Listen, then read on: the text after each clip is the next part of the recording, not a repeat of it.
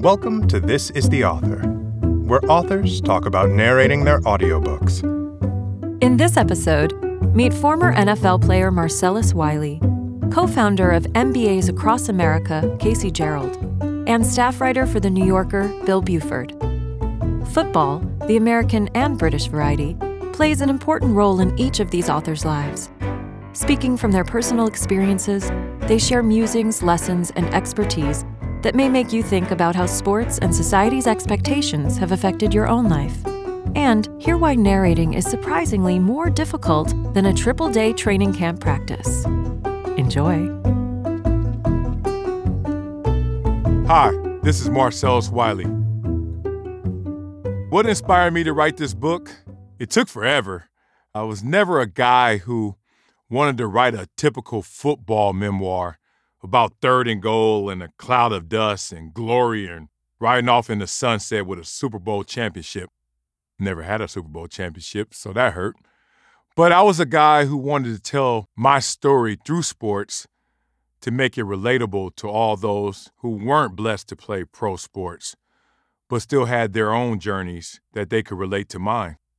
I was inspired, finally, to write my book once I realized that the acceptance of my reality as a family man, as a husband, as a father, as a broadcaster, as a former player, all those things filled my tank, made me feel like I was that Super Bowl champion, made me feel like I had accomplished something in this world.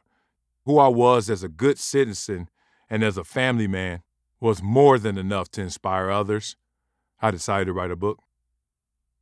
If I had to describe what it was like to record my audiobook in one word, it'd be the longest word ever. The staff was amazing. Shout out to everyone who made this happen. But boy, was it a bear. It was like a triple-day training camp practice. It's not just that you're reading words. It's that you're trying to create setting and trying to create scenes and emotional responses. So it felt like every single word that I was reading had 12 different ways I could present it to the listener. I'm not a perfectionist, but I'm a very goodist. And I wanted to do a very good job at it. So it felt like a bear because my mind was racing so many different ways to present the material. I realized I had trouble pronouncing thousands of words. This was hilarious. THs, after you get cotton mouth, oh my God. I couldn't say the, thou, anything. Other than that, most of the words I actually knew how to pronounce, even if I mispronounced it. Like saline. I think I said saline because I'm thinking about nothing. Why? Because I'm fatigued. I don't know. But most words I knew how to pronounce, I just kept having cotton mouth and my tongue got heavier than the offensive lineman. So that was the toughest part. I'm most excited about how the narration brought the story to life. I understand it could go wrong fast, but instead of just telling my story and giving you framework, I wanted to give you crayons and colors and markers to fill it in. So through my voice, I try to give my story life. So I'm really excited how people respond to not only my story, but the energy that I put behind it.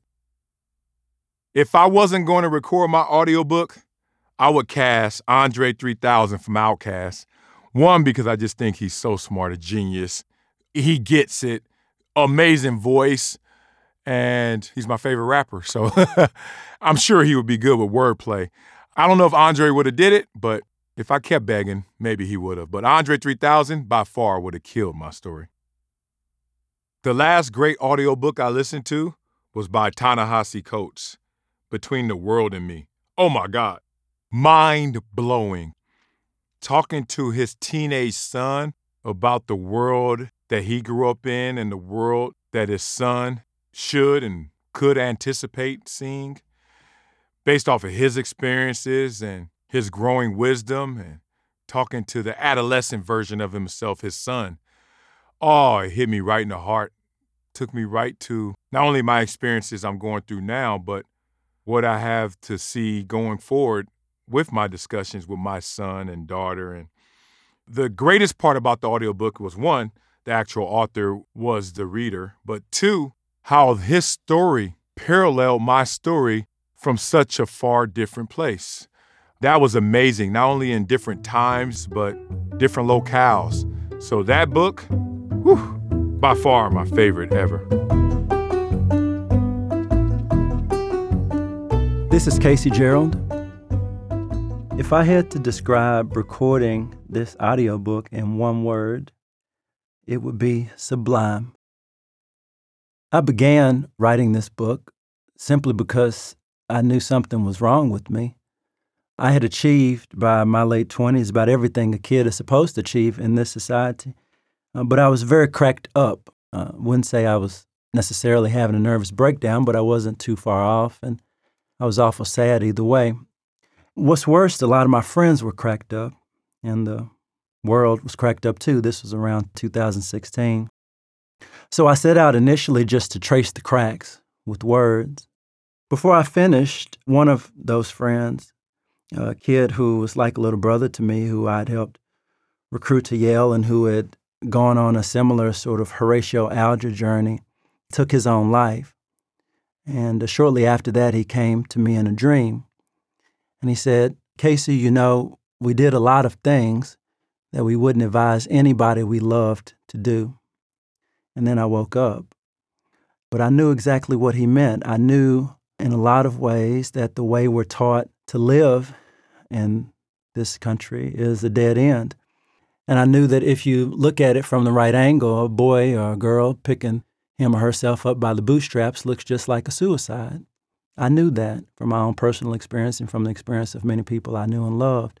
So my job with this book became to make plain what those things were, to expose sort of the underbelly of the American dream and to counter, as best I could, the ways we're taught to live, which are actually, in my opinion, and not just my opinion, but my experience, and I try to make that as clinical and objective and clear as possible in the book, to counter the ways that we're taught to live. And hopefully, as I was doing that, and definitely by the end, to find for myself and share with others a way, a path to healing. Hopefully, I've done as much of that as I can through this book.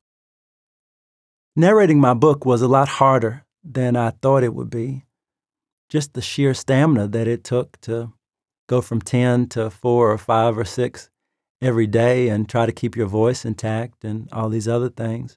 I was very fortunate to have a director that became kind of like a miracle worker of sorts, keeping my voice going. She made this very special tea.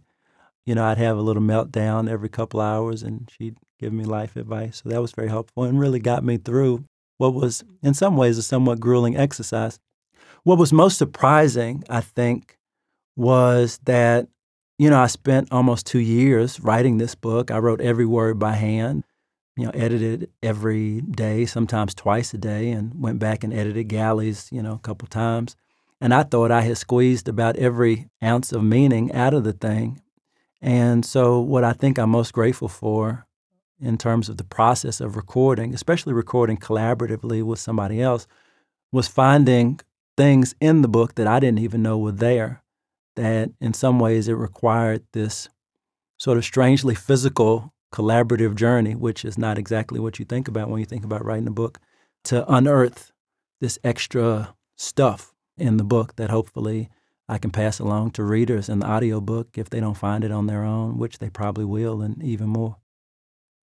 It would take me all year to expound on the words and phrases that I had trouble pronouncing. I mean, partially because there seems to be some war on regional accents and dialects in the publishing world and in the country writ large. But instead of sort of, you know, lobbing grenades at the powers that be, I will take the blame for being surprisingly incompetent at pronouncing Corinth. I think that's the word. Yeah, I was always raised to think it was the church at Corinth. I was docked multiple times for pronouncing it that way, and then I was taken through a gulag of sorts to learn how to pronounce Corinth, the church at Corinth. Hopefully I can hold on to that. The thing I'm proudest of in this narration And this whole experience is growth, actually. I think sitting here 5 days into this, or at the end of a 5-day experience, I really do feel in a strange way that I'm a somewhat different person than I was when I started this. And throughout the whole process of writing this book, and a lot of people have asked me afterwards, tell me something, one thing that you want me to know about this book. And I always say, my whole intention is for you to be a different person when you finish the book than when you started it. Now, maybe that may not always happen, but I really did try to put that intention in every word in the written book. And I think in a strange way, that happened to me in reading the book, performing the book, or going on this journey with the book with my voice and with my director. There were a lot of moments I could talk about, but there's one in particular in a chapter and a section about symbols that hopefully the reader will get to, and hopefully I didn't just spoil. And I'd had a somewhat major meltdown, actually, because something had happened in the printing of the book that I felt had sort of destroyed my intention for the book itself. And so instead of recording for an hour, my director and I basically had sort of a therapy session. And it led to a completely different recording of the book than I had intended or ever imagined, but a recording that was actually much richer in terms of the illumination of the text itself and my original intent. And it was something that really pushed me to grow. And so I'm proudest of that, which, I'm not always, maybe no writer or no artist is ever really excited about changing direction when they felt very strongly about something. But this week in the studio really pushed me to do that. And I think in some ways this is a book that really pushes people ultimately and chapter by chapter to change directions, even if it's just a sort of mental or spiritual direction, if not a physical direction, which hopefully it is also. So I'm proudest of that and most grateful for it also. If I could not narrate my book, I would want Frank Ocean not to narrate it, but to turn it into an album and perform it once live with no recording. Anybody who was there would have the experience of their lives, and anybody who was not would just have to hear about it forever. Hello, my name is Bill Buford, and I'm the author of Among the Thugs, a book that I wrote some time ago. I finished it in 1990, 1991, when I was living in England and when a lot of the English didn't really want to know the story that I was telling. That every Saturday, English lads would go tearing through the country, breaking things, fighting, hurting themselves, sometimes killing each other. And it was a very, very big embarrassment to the game of football. I was at the time the editor of a literary magazine, and I tried to get people to write the story for me, and no one would do it. So I ended up writing the story because I wanted to know what the story was. I would add one P.S. to this whole thing, which is I'm reading a text that I haven't looked at for 15, 18 years. And the thing that surprised me most, actually surprisingly, continues to be topical, which was the Hillsborough disaster, as it's called. And it's topical because it was only recently, 2016, that one of the longest legal proceedings in British history finally reached a verdict, which was an inquest into the Hillsborough deaths, which the police continued to blame on the supporters, the fans, for their drunkenness and their violence. And the families of the 96 people killed, which included 3 pairs of brothers, a pair of sisters, and a father and son, and ages from 10 to 65, were determined to get the justice system to recognize that these deaths were the fault and the neglect of the stadium and the police. Somehow I got a copy of the police videos that they used, and these were the same videos that were used in the Hillsborough inquest. and it was therefore not something that had been seen by the public at the time. And I found it so moving to read the text, recounting what was depicted in those videos, that the whole thing and the whole wastefulness and the loss came back very vividly. If I had to describe what it was like to record my audiobook in one word, well, I'd probably say concentration. I think it was Don DeLillo who said that writing is a concentrated form of thinking, and reading your writing is a concentrated form in having written. It's an intense exercise in your own thoughts. What made this one peculiar is that I was reading something that I hadn't looked at for 17 years. And I was therefore reading the thoughts, my concentrated thinking of a younger man, a different person. And it's a different kind of experience. I'm revisiting things that troubled me some time ago, and I find myself troubled by them again. Well, it turns out I have a lot of trouble pronouncing the English word for potato chips, which is crisps. I also have trouble saying desks, but crisps is especially difficult. I'm excited, frankly, that this book has carried on living and that it continues to be read and that it appears to have captured something about the very unconventional experience of being in a crowd, the appeals of the crowd, and especially a crowd that is prepared to be violent.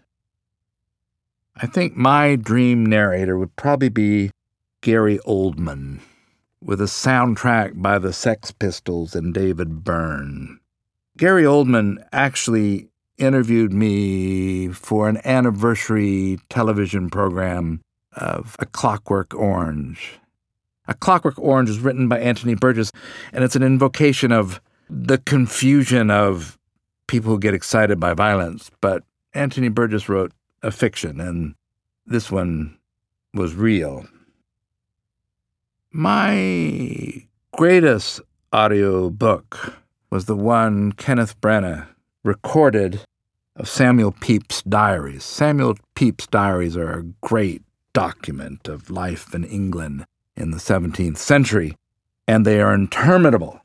And it is inconceivable that Kenneth Branagh, he didn't do the whole thing, it was compressed, but that he would put in the hours and hours to record these diaries. And I thought the recording, like the diaries, were completely brilliant.